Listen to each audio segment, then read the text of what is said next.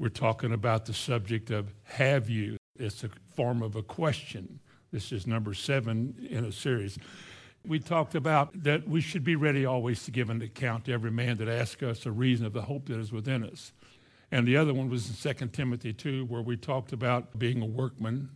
We should show by our life that we've learned something, that we know something. That was the whole point of those 2 verses, that our experience in a church as a body of believers, as Christians, has improved things in our life so much that it's obvious to those around us that God is changing us.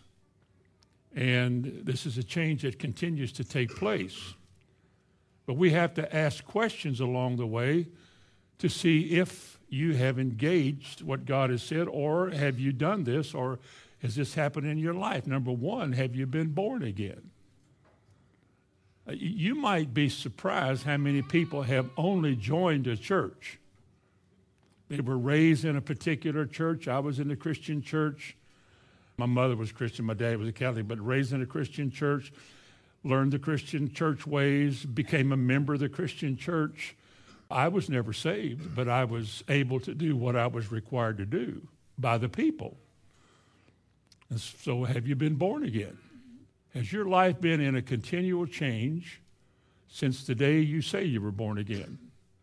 Or are you still that moody, difficult person you used to be, weak in all your decisions and failing and faltering all the time? Are you like that? Because if you've been born again, things should happen upward. Things should change. Second question is, have you been baptized in water? Not much emphasis is put on that in all churches. Some churches, that's about all they emphasize. But have you been baptized in water? Again, in the New Testament, you couldn't find a place where somebody was born again, or saved, as we call it, without immediately or right after that being baptized in water. And so that was very important in the New Testament church. It was a sign to those about you that I have embraced Christ and what he did. He died, he was buried, he was raised from the dead, and baptism is a symbol of all of that. You're lowered into a watery grave, your sins are washed away, you're raised up to walk in newness of life. It was a public testimony to the world that you have received Christ into your life and you're walking in his ways. Third question was, have you received the Holy Spirit? And as most people say, well, you got that when you were saved, you'd have to go to Acts chapter 8 to prove that. Because at Acts chapter 8, they heard the word, they received the word. There was much joy in that place. They were baptized. I would assume that he that believeth and is baptized shall be saved, that they had done that. But when the disciples at Jerusalem heard that the folks in Samaria had received the word of God, and when you say receive the word of God, remember the verse that Peter wrote. He said, you're born again not of corruptible seed, but of the incorruptible seed by the word of God which lives and abides forever. That's the power that God gives to change a man's life. It's changing ours now. But when they heard that Samaria had received the word of God, they sent to them Peter and John, who having come down, prayed for them that they might receive the Holy Spirit.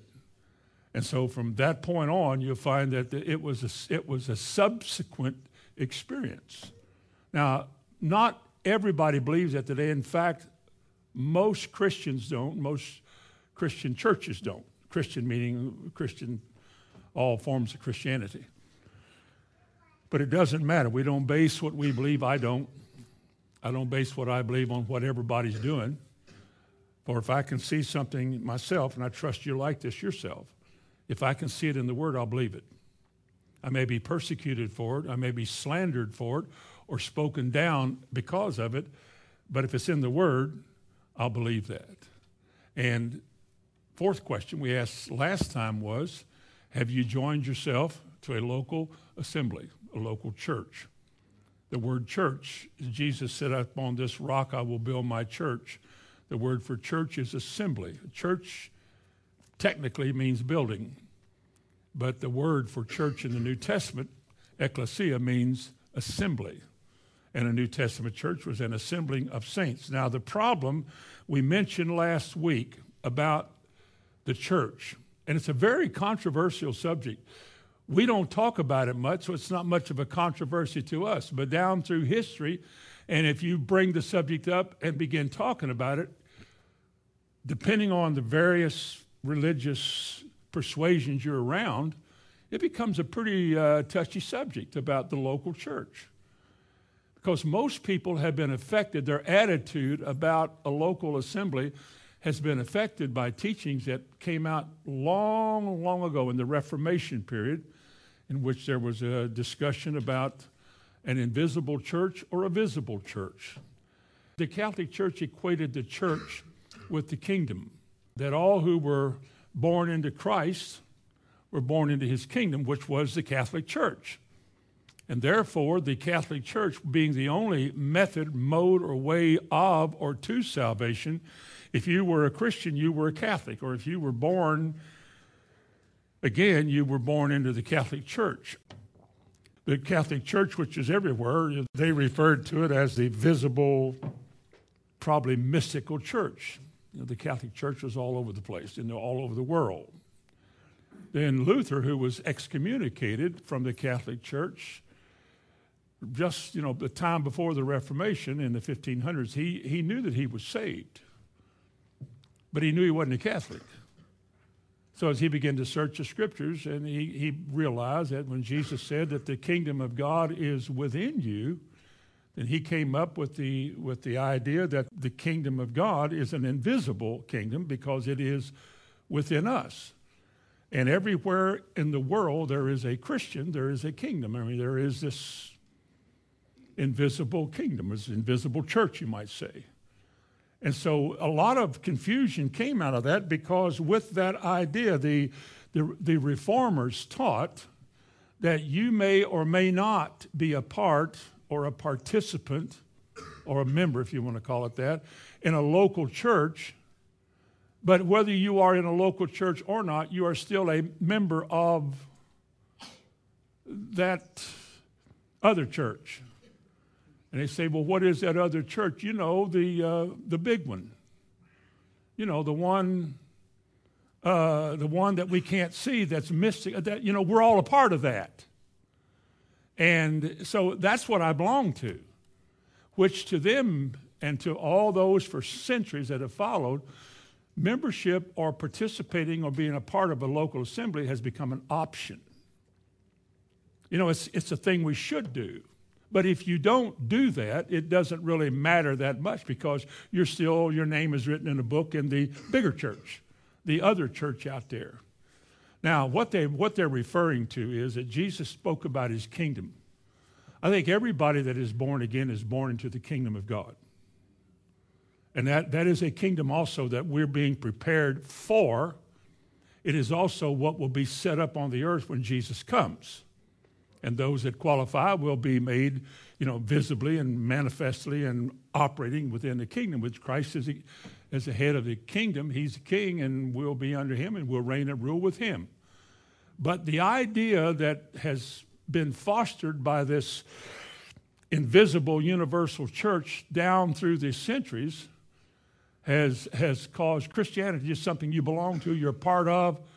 And as far as a local church is concerned, if you don't like this one, go to another. If you don't like that one, go to another. And if they're all boring, don't go to any of them. Because you see, it's not necessary. None of that has anything to do with whether or not you're in the big church. And consequently, you have a lot of problems that come up with attitudes in the church, and you still do today.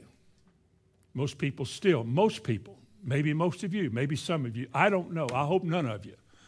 But there's still a lot of people who view a local assembly as something we should participate in and be a part of, but it's not necessary.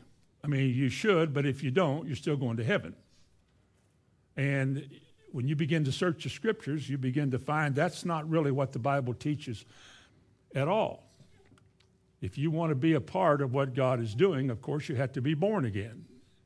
And when you're born again, where in the New Testament is there such a thing as a man or a woman being a Christian and not in a local assembly functioning there? There was no such thing as a cruise-o-matic or a Lone Ranger out there independent. I was in an area one time where a man, I remember talking to, you talk to a lot of people when you travel as much as I used to travel. You run into a lot of people and have a lot of conversations. And I remember a man one time felt that he was a part of this bigger church, and therefore he was free to go into any local church he wanted to because he was a part of that too. So he didn't have to belong, didn't have to be accountable, didn't have to demonstrate, didn't have to prove. He could just, because he in his own mind was a part of the big church, the unseen, undefined church, he was rightfully able to go to any assembly anywhere in his town or city or village and be a member there and be a part of it, because we're all members together of the one big church in the sky. And he would go into churches without knowing who the pastor was, pass out literature to other members in that church, and give them information different than their pastor had been teaching them, causing confusion and disruption and all of that, because his attitude was that I belong to the big church. You can't put me out of any church because my name is in the big one. You can't put me out of that one. And so you have these Lone Ranger, unpastorable. Is that a word? Unpastorable? Not able to be pastored type of people, and I've run into a few of those. None of them that I guess I've ran into had a definition of what a local church is. I gave it to you last week. Let me repeat it. A local church is a visible, autonomous, that means not under anybody else's oversight. We don't have a big church somewhere that tells us what to do. We're independent of all other churches and people. We're self-governing, in other words. It's a visible, autonomous body with Christ as the head, consisting of born-again members who have been properly baptized and are brought together or gathered together by the Spirit for the purpose of fellowship, teaching, and observing the ordinances of the church, all in accordance with the biblical record. That is, we go by the Bible. All the things that we do it according to the Bible. Now, there never was a time in church history that you had an option to that. Unless you say the person who would have an option to that would be somebody in jail, in prison, who got saved and couldn't get out of jail to join himself to a body, or maybe somebody who was in a nursing home or an invalid some way but were Christian but couldn't obviously take care of themselves and be a part of the church, or maybe somebody who was married somewhere and they cannot leave their husband or their wife to go join themselves to a church somewhere. And so there are exceptions, but they're rare, I think.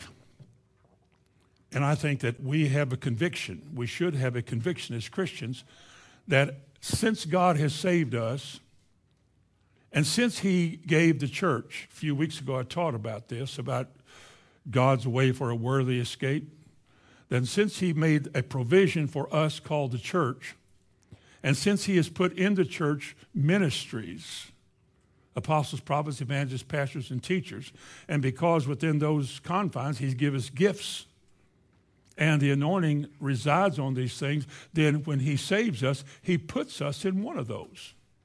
We all belong somewhere. And no man, no woman as a Christian is free to roam about having as an option going to any church you want to, if you want to, when you want to, or God forbid, as you want to.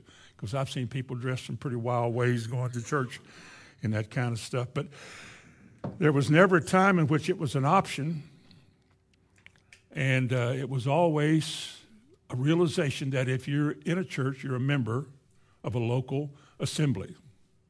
Yes, there is a kingdom. Yes, God said about his kingdom, upon this rock I will build my church, and every born-again believer is a part of that. And that's the bigger picture.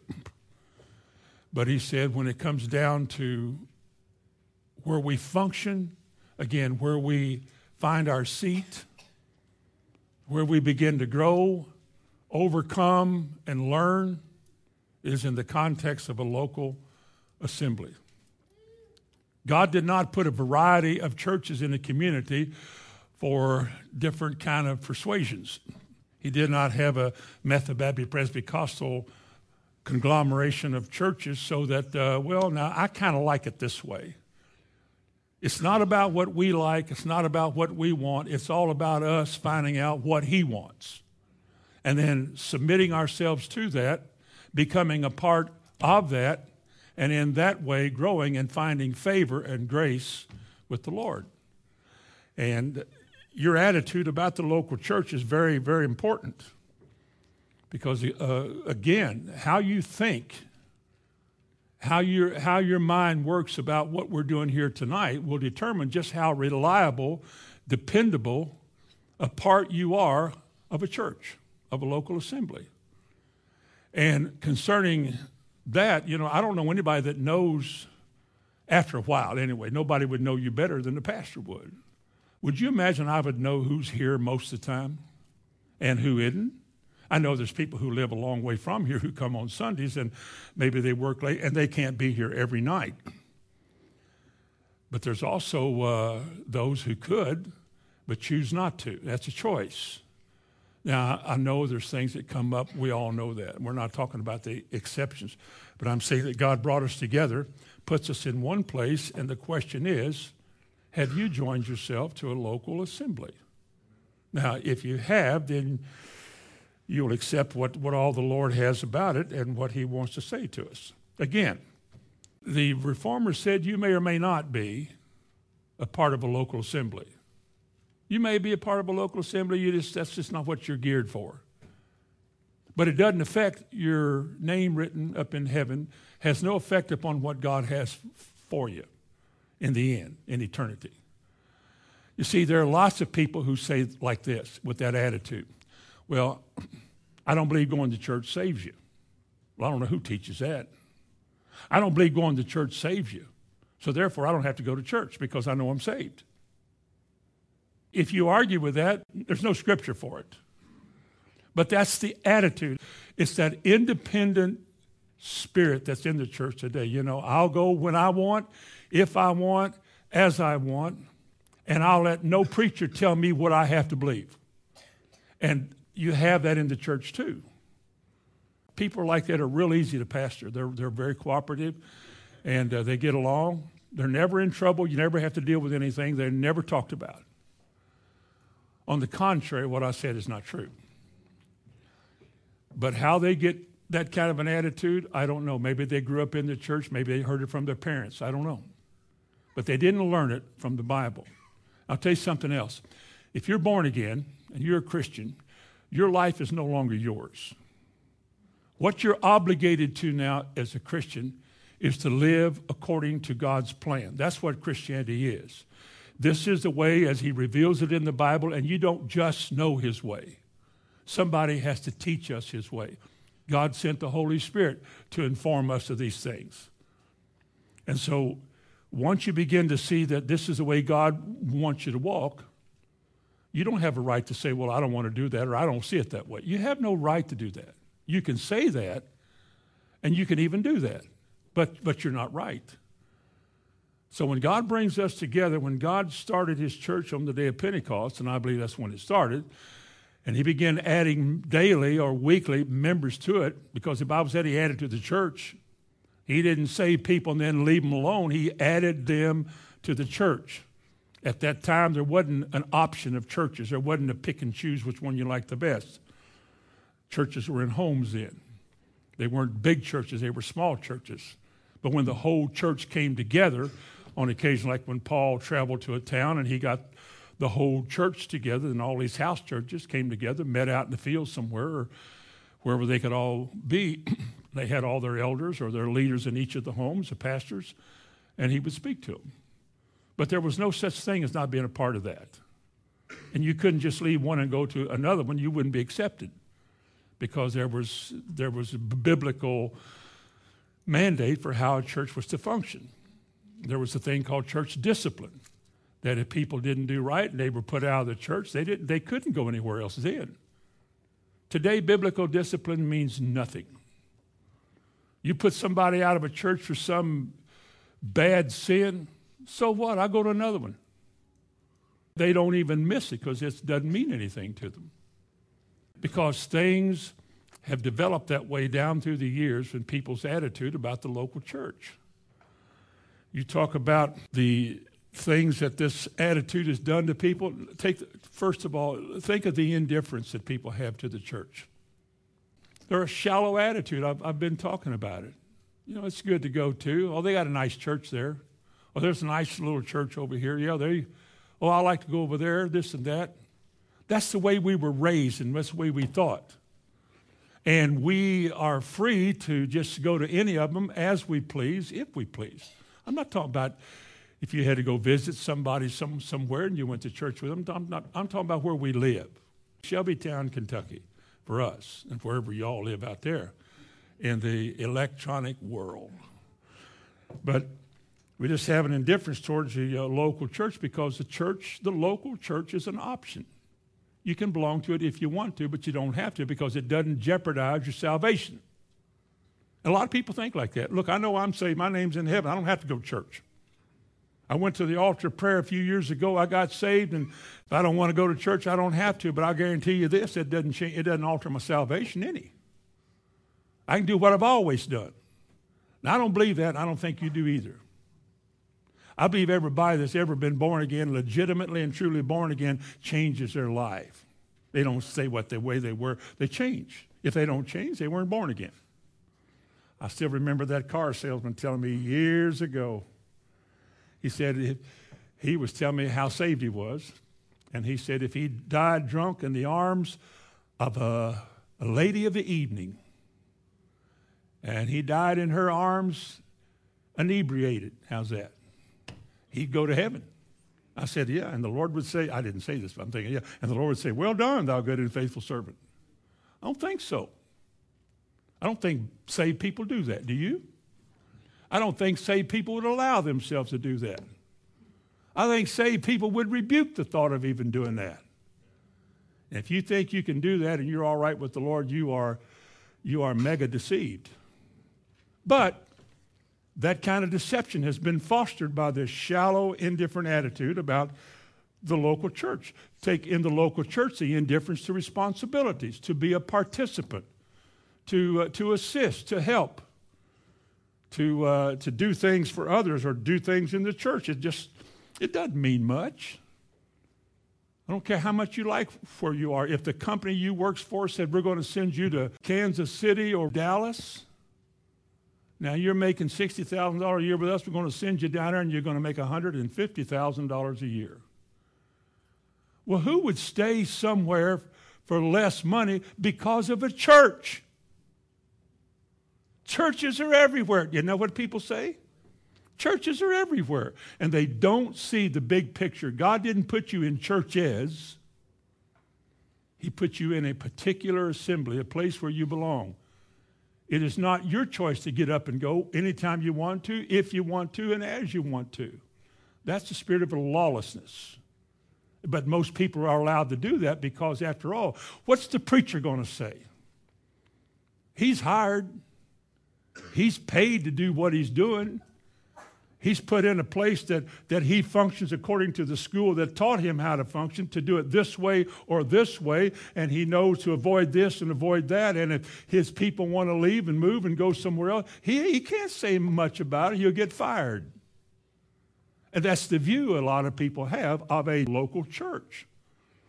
And so they don't have a lot of regard for it. They don't have a lot of regard for the preacher. Well, they would say it. He's an employee of the church. This body of believers found themselves a preacher and paid him to come and preach to them. And so he does. He goes out and he works for them, and people just let that be as it is. They're slack in this, and they're not interested in that. They don't want to help a lot of people. Some people do, of course. But it's produced in the church a self-serving, self-centered attitude in Christianity. We don't mind fighting and fussing with each other because if we leave, we'll just go somewhere else. The idea that God specifically chose me out of the miry clay and brought me to him and specifically put me somewhere just doesn't fly with a lot of people. Because God saved me, but now after he saved me, I can do whatever I want, wherever I want, whenever I want. That's not in the Bible. It really isn't. In the New Testament sense, a person who is a part of a body sees the body as the focus of his weekly life. I mean, we prepare ourselves to come to this. We pray daily, hopefully, for our church. We pray before we get here. We make sure we bring our Bible. And if you're one of those that takes notes, you make sure you have that stuff with you also. And you have a concern about your life and about the way you live. And you're responsible to hear what you hear and to deal with it. You don't have to believe it because the preacher said it.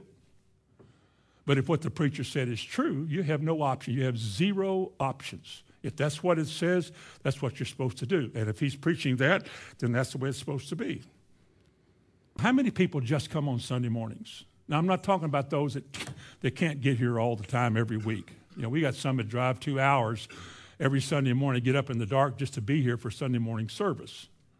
Then they got all that day, all that drive home, and others drive an hour or so to get here. We got local people that wouldn't drive 10 miles to get here.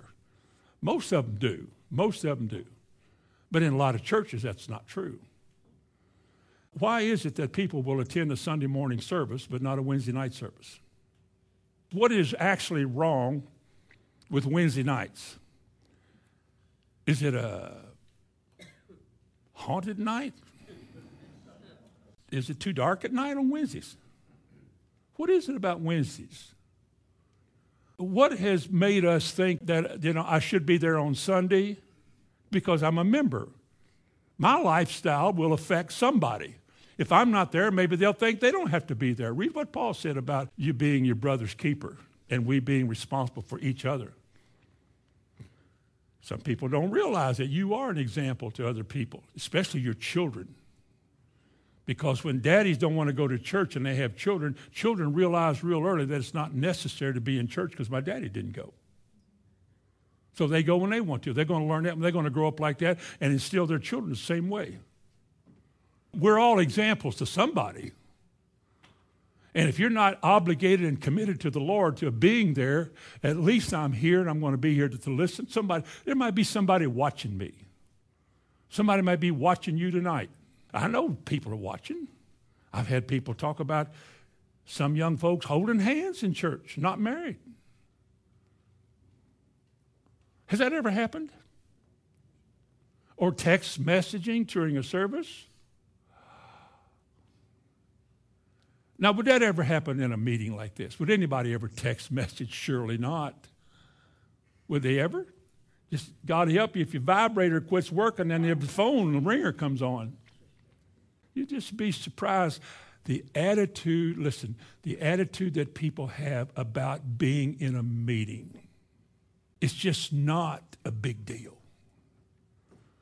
And if I don't want to listen, here we go. If I don't want to listen, I don't have to. If I don't want to agree with you, I don't have to. If I don't want to bring my Bible or open my Bible up or look at my Bible, I don't have to. How did you get that attitude? You know, the best thing that could happen to you, you get saved. The best thing that could happen to you, you get saved, get born again. Then you let go of his hand and you turn your thumb talker off. You know what I mean, thumb talker? Text messages. I think text message in church is a way of showing a lot of dishonor to not only people around you, but to your pastor. I do. I think it's a very dishonorable thing to do, especially if somebody told you to turn it off. It just shows the nature that you still have and how it comes out of that nature, your attitude. It just shows. But see, you would never get caught like that unless you became a part of a local assembly. You keep running around to all of them, nobody will ever catch you. And nobody will ever know what kind of a person that you actually are. But God put you somewhere because he wants to deal with you there. And when you have the average church mentality today, you have an indifferent attitude towards a pastor. You like him as long as he leaves you alone, doesn't step on your toes. You like him as long as he's pleasant to hear, but not too long. If he says something that you don't like or something comes up, the attitude is he's only an employee. He's just an employee. I know two people on the pulpit committee, we can get rid of him because a paid preacher, a hireling, can be hired and he can be fired. Either he functions to please the people or he functions to please the Lord. If he pleases the Lord, he'll upset the people until they get right. If he pleases people, he'll upset the Lord and he's in trouble. But to a lot of people, I've heard them say that, ain't no preacher going to tell me, who's that preacher think he is? Because they have a small view of who the preacher is. Now, concerning the preacher and the New Testament church, let me ask you a question. It's what we'll deal with tonight. What constitutes, I ask, have you joined yourself to a local assembly? What constitutes a New Testament church? I mean, where is one? Well, actually, it has two main components and one main function. But multifunction, more than one function. Has two main components and one function. The first component is that it has members. It'd be tough if a man said, I'm called to preach, and every day he walked in an empty building and preached to chairs. That's not a church yet. A church has members. Jesus said, where two or more are gathered. He didn't have exactly a large following. The ones who followed him were only 12 of them. And when they could find him, a bunch of others tried to follow him. But you got to have members. These members are called sheep. They are to follow because they don't know where to go. They don't know what to think of what's out there. It is the job of a pastor to give them information and to be used of the Lord to enlighten them as to what is right and what is wrong, what is error, and what to be careful of and what to believe. It's the job of a pastor, but that's the second component, is a leader, a pastor, a shepherd, an elder. The Bible uses several words to describe what I would think is the same office. I think there are 3 Greek words and there are 5 English words which tell us what a shepherd is, or a pastor, or an overseer, or a bishop. Somebody who leads the people, who stands in front of the people. The word rule. The word rule, as we might see in just a minute here, the one who rules the people doesn't mean he rules by force. He rules by consent. The people have to accept his rulership. And the word rule means to superintend, to oversee, to watch over, to make sure things are in order and that things are as God would have them as best you can do it. That's what a ruler does. He's one who leads.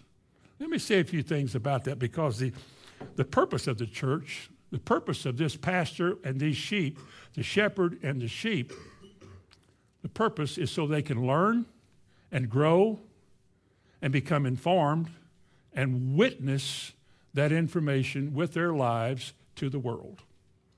And we learn a lot of things. We have a lot to testify to. Our light is supposed to shine throughout the whole world.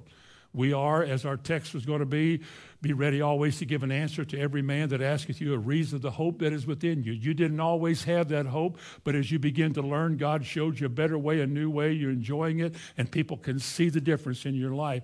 And as you are instructed, you also instruct. As you have been taught, you should also be able to teach and help and inform other people.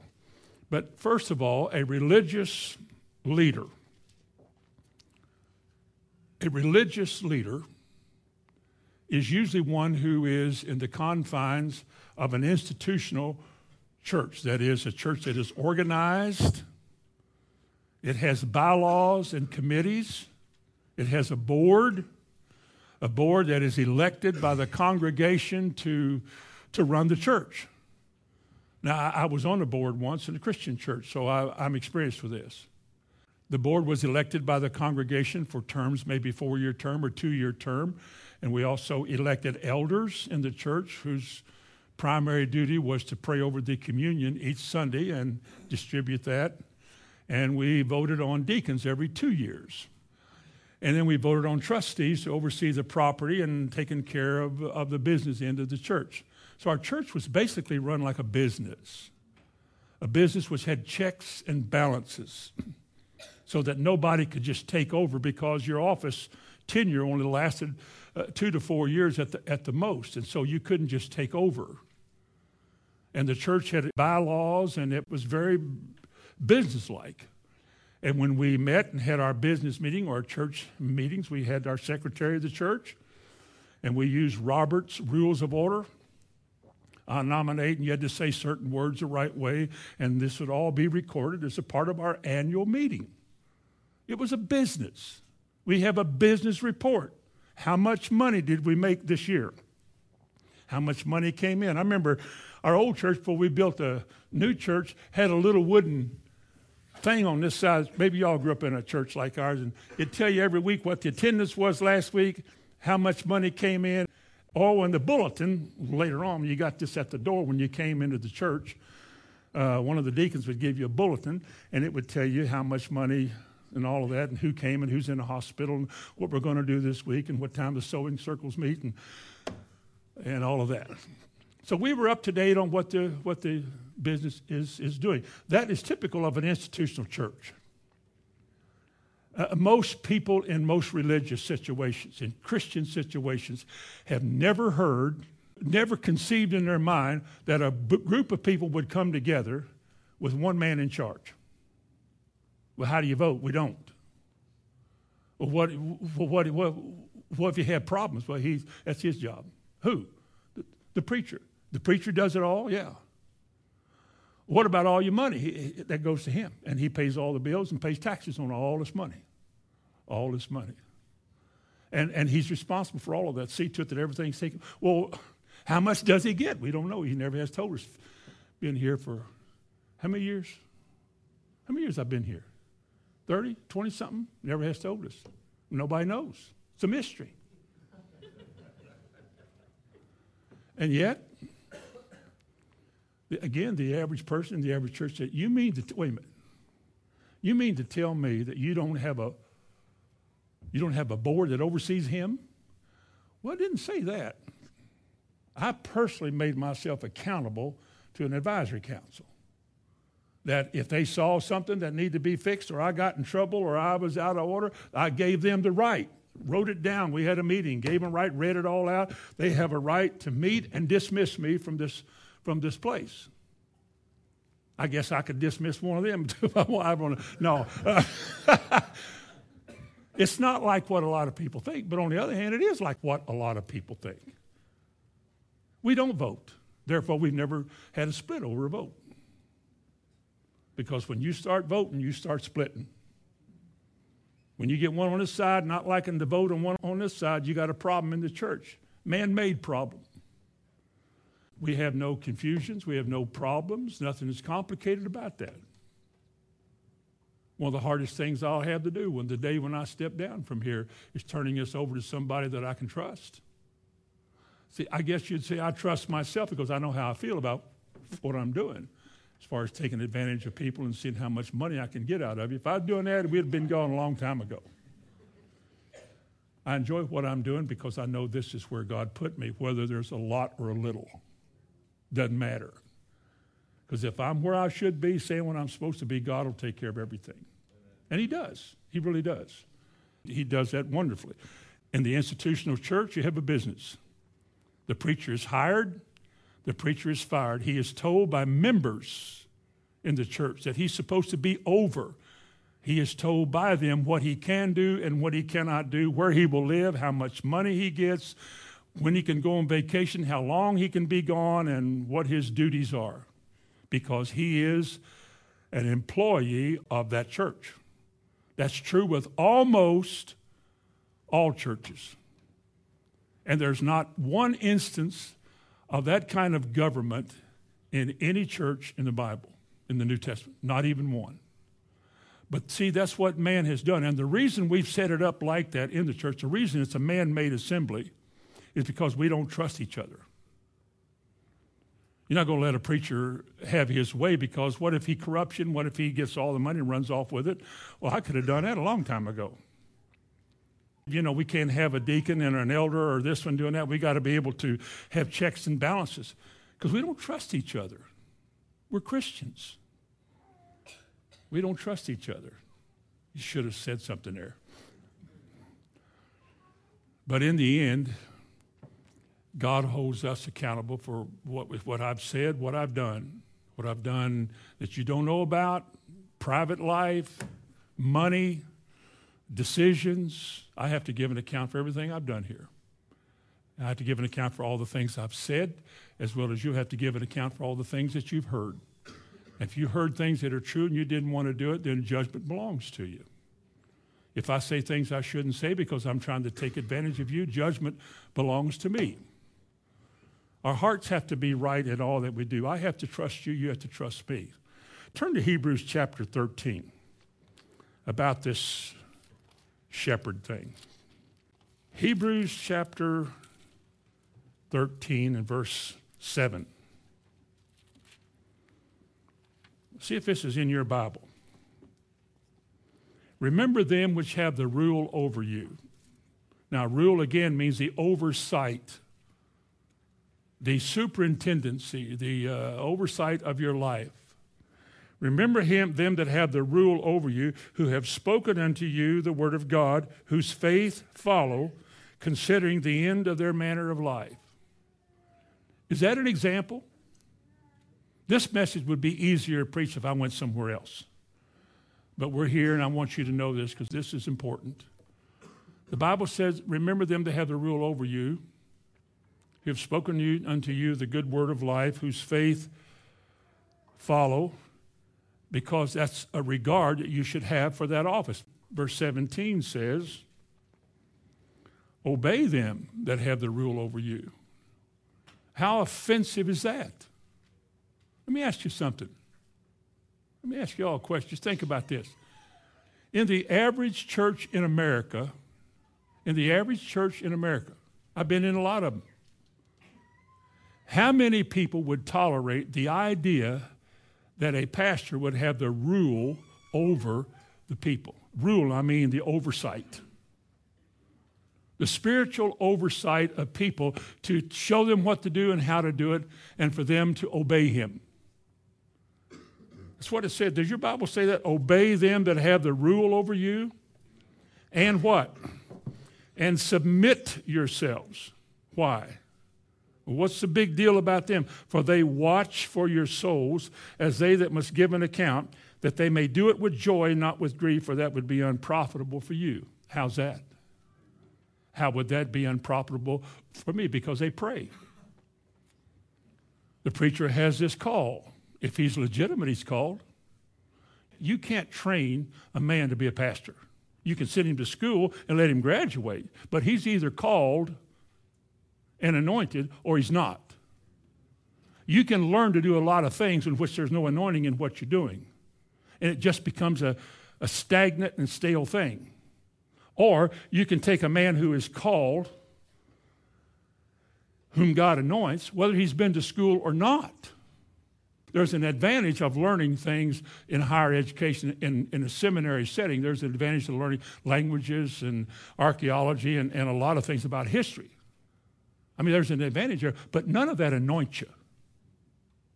It's good to know. It's good for people to learn those things also. But God did not say that you had to do that in order to preach. A preacher is somebody who obviously, when they speak or when they function, your heart's touched by it. Something goes off inside of you that you can't deny that's right. Well, that's true. Man, that's true. I need to hear that. Because that's not a word that's going to put you to sleep or make you indifferent because it affects your heart. You get convicted. You experience things in your heart. But he said, obey them that have the rule over you, whose faith follow. Again, this message would be easier if I was somewhere else tonight. I don't know a lot of preachers today whose faith I would follow. I don't. I'm not saying anybody's bad. I'm just saying that there's so much fear in the pulpit about their body, about sickness and disease, and about money, and about tomorrow, and about the events that are forecast and prognosticated tomorrow, and all these things that people just talk about fear all the time.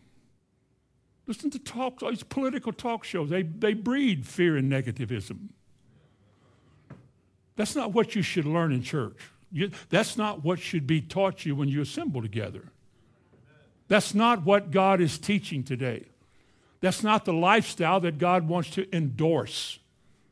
I'm just telling you what Scripture says. He just said, obey them that have the rule over you. Let me ask you a question. Again, this isn't easy to say, but I got to say it. Do I have the rule over you? Ooh. Do I make you all do what you do? No. So I don't rule you like that, do I? How many times I met you off the door when you came into church and took your wallets out and got what I wanted out of it?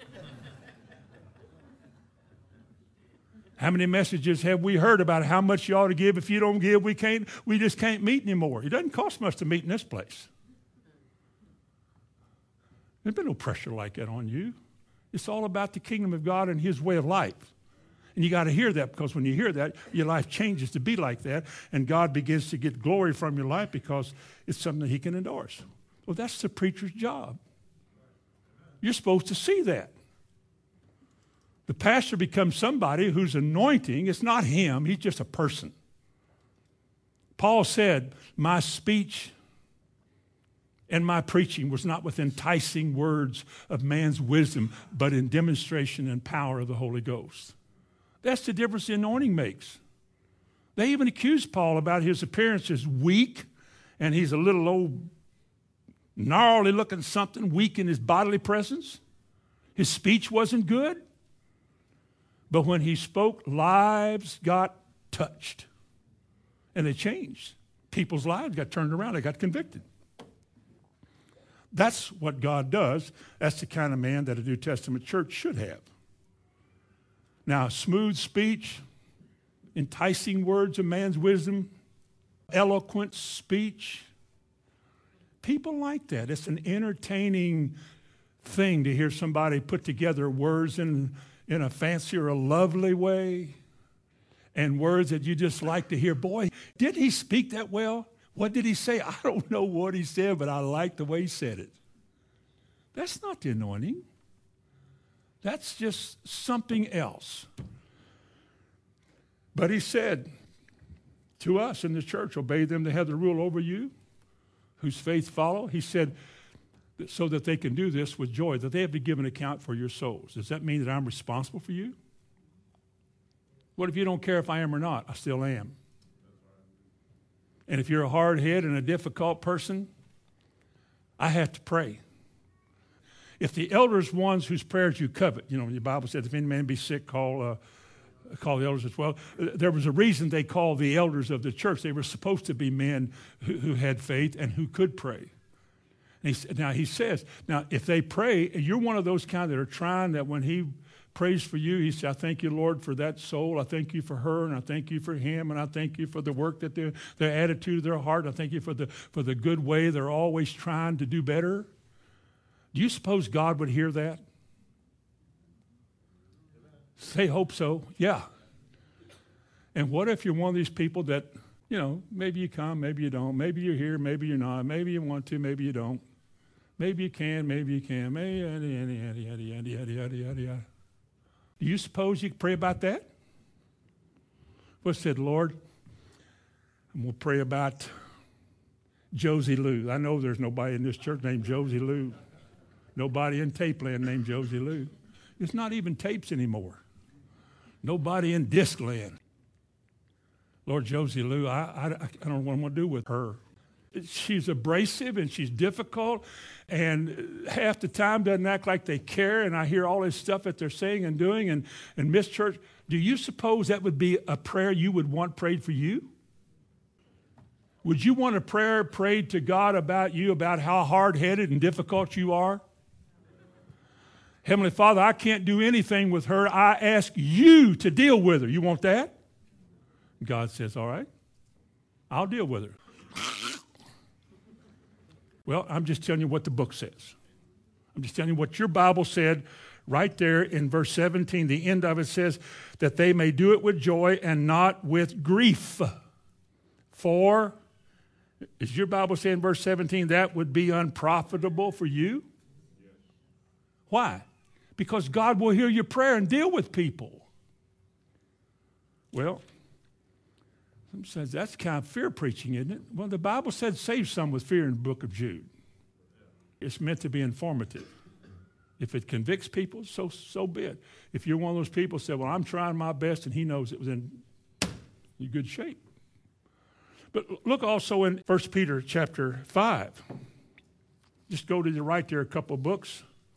1 Peter chapter 5, verses 1 through 3. The elders which are among you I exhort, who am also an elder, and a witness of the sufferings of Christ, and also a partaker of the glory that shall be revealed. This is what he said. Feed the flock of God, which is among you. Now, what does that mean? That means that we come in here twice a week and have a potluck supper in the back, and I pay for it. Doesn't mean that at all, does it? What did Jesus tell Peter to do? He said, feed my sheep. He didn't mean feed them physically. It's a figure of speech, metaphor. He said, feed my sheep. What do you feed them? The good word of God. You prepare yourself. You learn what it says. You examine yourself, see if you believe what you're going to say, and then you say it. And you say it with your passion, with your heart, not because you're paid to. I'm not paid to do anything. You say it because it's what God called you to do. Whether they listen or not, you say it. That's what you're called to do. This is what laboring in the Word means. Labor means you find out what you believe, you learn what it's about, and then you teach that. May not be the best teacher in the world, but you teach what you got. And you trust God for the anointing that makes people learn. I can't learn you, but God can. He goes on to say, feed the flock of God which is among you, taking the oversight thereof, not by constraint, but willingly, not for money, but of a ready mind, neither as being lords over God's heritage, but being examples to the flock. Interesting that the word heritage there is our word for clergy. Kleros is, I don't know how they got clergy and laity. That's not even biblical as far as the context is in the day. But over God's heritage, kleros. Notice, this is the duty of a pastor, a leader, a bishop. He is to feed the flock of God. He is to take the oversight of them, whether they like it or not. He is to oversee the flock, to make sure things are in order, that when people are hurt, you deal with it, and when people are out of whack, you go deal with that. Taking the oversight, not because you're getting paid to do it, but willingly do it. You'd never do this for money. This is not a way to make money. I'm sure a lot of ministers have made a lot and have tried and have used the passions of people and the way they do things, singing things, or the way they preach to get more money out of people. But this is not what you do. You don't do what we're doing tonight to make money. You do it because it's a call on your life, and God will hold you responsible for whether or not you do it as you should. You're supposed to feed the people. Go back to 1 Timothy chapter 5. You're not far from it. Go backwards. 1 Timothy chapter 5. And look at verse 17. Let the elders that rule well be counted worthy of double honor, especially they who labor in the word and doctrine. Now, if I'm reading this right, one of the things that goes with being a pastor is that there's no salary. People don't get together and decide how much they're going to pay you because you can't pay somebody who is called and who takes willingly the oversight of you. You're not hired to do it. You didn't hire me.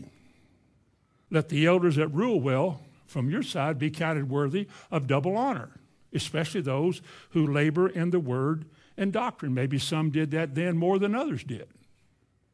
You couldn't say that if somebody was on a strict salary. Turn to 1 Corinthians 9. Look at it one more from another angle. 1 Corinthians chapter 9. What would happen in an average church, just the average general Methodist Baptist Presbyterian church, if the preacher said, I'm only going to live by free will offerings? I will not take a salary. A preacher years ago wanted to hire me as being a youth director in church, and I said, I'd be glad to. He said, well, how much are you going to pay you? I said, I'm not doing this for pay. And I didn't have a job. I wasn't teaching school then. I didn't know where the next nickel was coming from, but I wasn't going to get it that way. I knew enough then to know that. I said, well, just put the bucket in the back, and whatever the people who come, whatever they want to do, that's what I'll live on. And he said, well, they won't give you anything because people won't do that. I said, well, then I'll do it for nothing. I did. I think the first night I did this, as I remember, it's a $5 bill in there because somebody felt sorry for me. I guess he watched back there and everybody walked by the little offering bucket. It had never been done before. Christian church had never functioned like that. It never operated that way. That was a different principle. The idea that let those who labor in the word be where they do, that was unheard of. You just ignore those kind of scriptures and you do it the way it has been established. What would happen if suddenly people got a hold of this and you had your regular offering on Sunday mornings with the little gold or silver pans that they passed around, or the sock or the bucket, whatever they use? What if everybody said, well, I'm going to support the preacher? And the church wound up one Sunday morning, had $65 in their offering, and the preacher, the free will offering, everybody else gave him the rest of it. What do you reckon would happen in a church? In the established church? Well, they'd meet.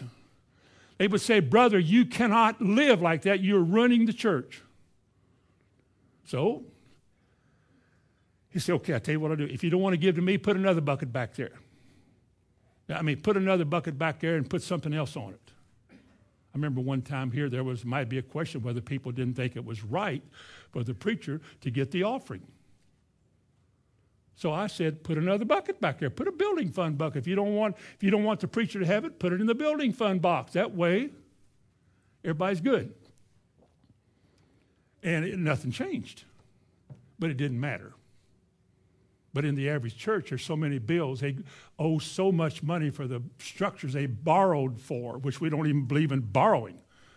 And they borrowed so much money, they got so much debt, they've got all this money that has to come in, and they couldn't afford money not to come in. They got to keep their people, got to keep them giving.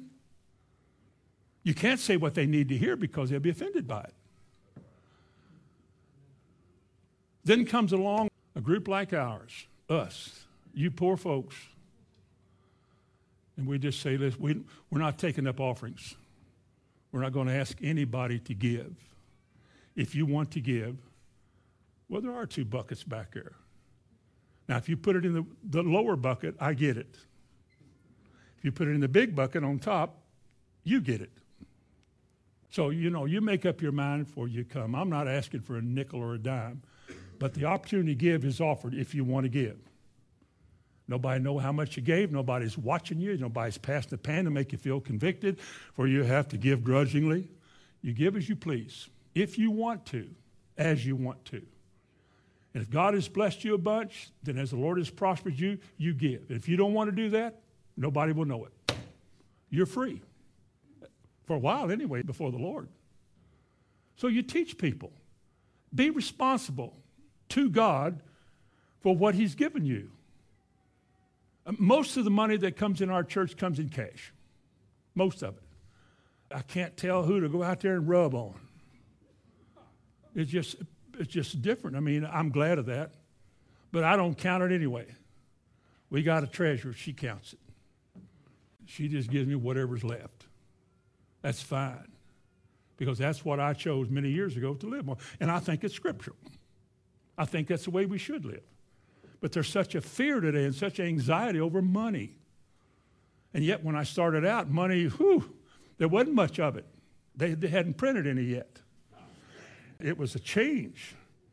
But in 1 Corinthians 9, have you found it? Look at verse 6. Paul's talking here, really, this chapters 8 and 9 is about giving.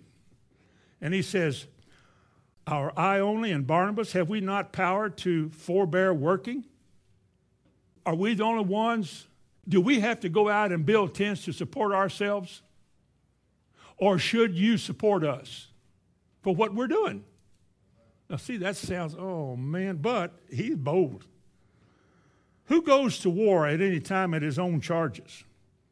Who plants a vineyard and doesn't eat the fruit of it? Or Or who feeds a flock and doesn't eat of the milk of the flock?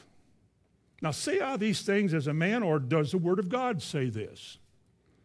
For it is written in the law of Moses, in the context of giving. He said, thou shalt not muzzle the ox that treadeth out the corn. If there's a whole lot of corn thrown in there and he's working hard, then it's his, isn't it? Don't answer that. Does God take care for the oxen, or saith he it altogether for our sakes? For our sakes, no doubt this is written, that he that ploweth, that means preach here, feeding, he that is feeding the flock should feed in hope. And he that thresheth in hope should be a partaker of his hope. Notice verse 11. If we have sown into you spiritual things, is it a great thing if we reap your carnal things? If we have given you the most precious treasure there is it a great deal if the money you give us for doing it? Doesn't the Galatians still say, let him that is taught in the word communicate with him that teaches in all good things? Of course it does. Paul he made a point of it. Verse 14, even so hath the Lord ordained that they which preach the gospel should live by means of the gospel. As I said a long time ago, a salary will just make you bored. You get to the place where you're going to get paid anyway. They owe you anyway, come Monday or Sunday, whenever they get their, I don't know when the churches will get paid, when they take out your income taxes and and they pay your health plans and all of that. I don't know how they do that. But after a while, it's just a job. It's not a passion. It's a job. As long as you keep everybody calm, you got a good paying job, you got a place to live. You don't have to say anything unique, or you don't have to say anything. You just have to say what they like to hear. And say it with gusto so that if they bring visitors, they'll like your church. Because you're just a paid man doing what pleases people, making everybody happy. And when you do it differently, that they just drop their jaws. You mean to tell me that you don't even have a pulpit committee to watch him? And folks say he would be a boring man to watch. Ask his wife. We don't need to watch him. Just like when they built the tabernacle in the Old Testament, 1 Chronicles 29, David gathered together all these millions of dollars and $1 billion in gold, and they gave it to the workmen. And they said, the workmen need not to give an account, for they are faithful. We're not even going to check and see what they're spending on. We trust them. Well, that's the way it should be in the New Testament with God's people. But anyway, this is what a local assembly, I believe, a New Testament assembly should be like. Just as I have a grave responsibility to be here and to share with you what I believe the Lord gives, you have an equal responsibility to be here and receive what the Lord offers you. Something is given, something can be received. If it's something important that is given, then it's something important to receive. And you can't receive it if you're not here. And if you're more to do about a TV program or a ignorant ball game of some sort rather than the Lord, that's your choice. That's your choice. That's the example you're setting for the rest of us and your family. And consequently, the church will either stagger along and stumble around and get by, or it'll grow, it'll thrive, and God will bless it. Amen. Now, one more thing I want to share with you on this subject, and we'll get to it next week. The question is, how does a person become a member of a New Testament church? How do you become? Do you just come in here and join? The devil could do that. Or maybe you're born. You're born to parents in this church, therefore you're a member. No, that's not true either. That would mean if that's all there was, then the church would consist of a lot of unborn-again people. Would the church be full of born-again people or unborn-again people? Is this not an assembly of saints? Not ain'ts? Amen. Amen. Now greet somebody and say, I'm glad I came. You're free to go. God bless the whole bunch of you. Amen.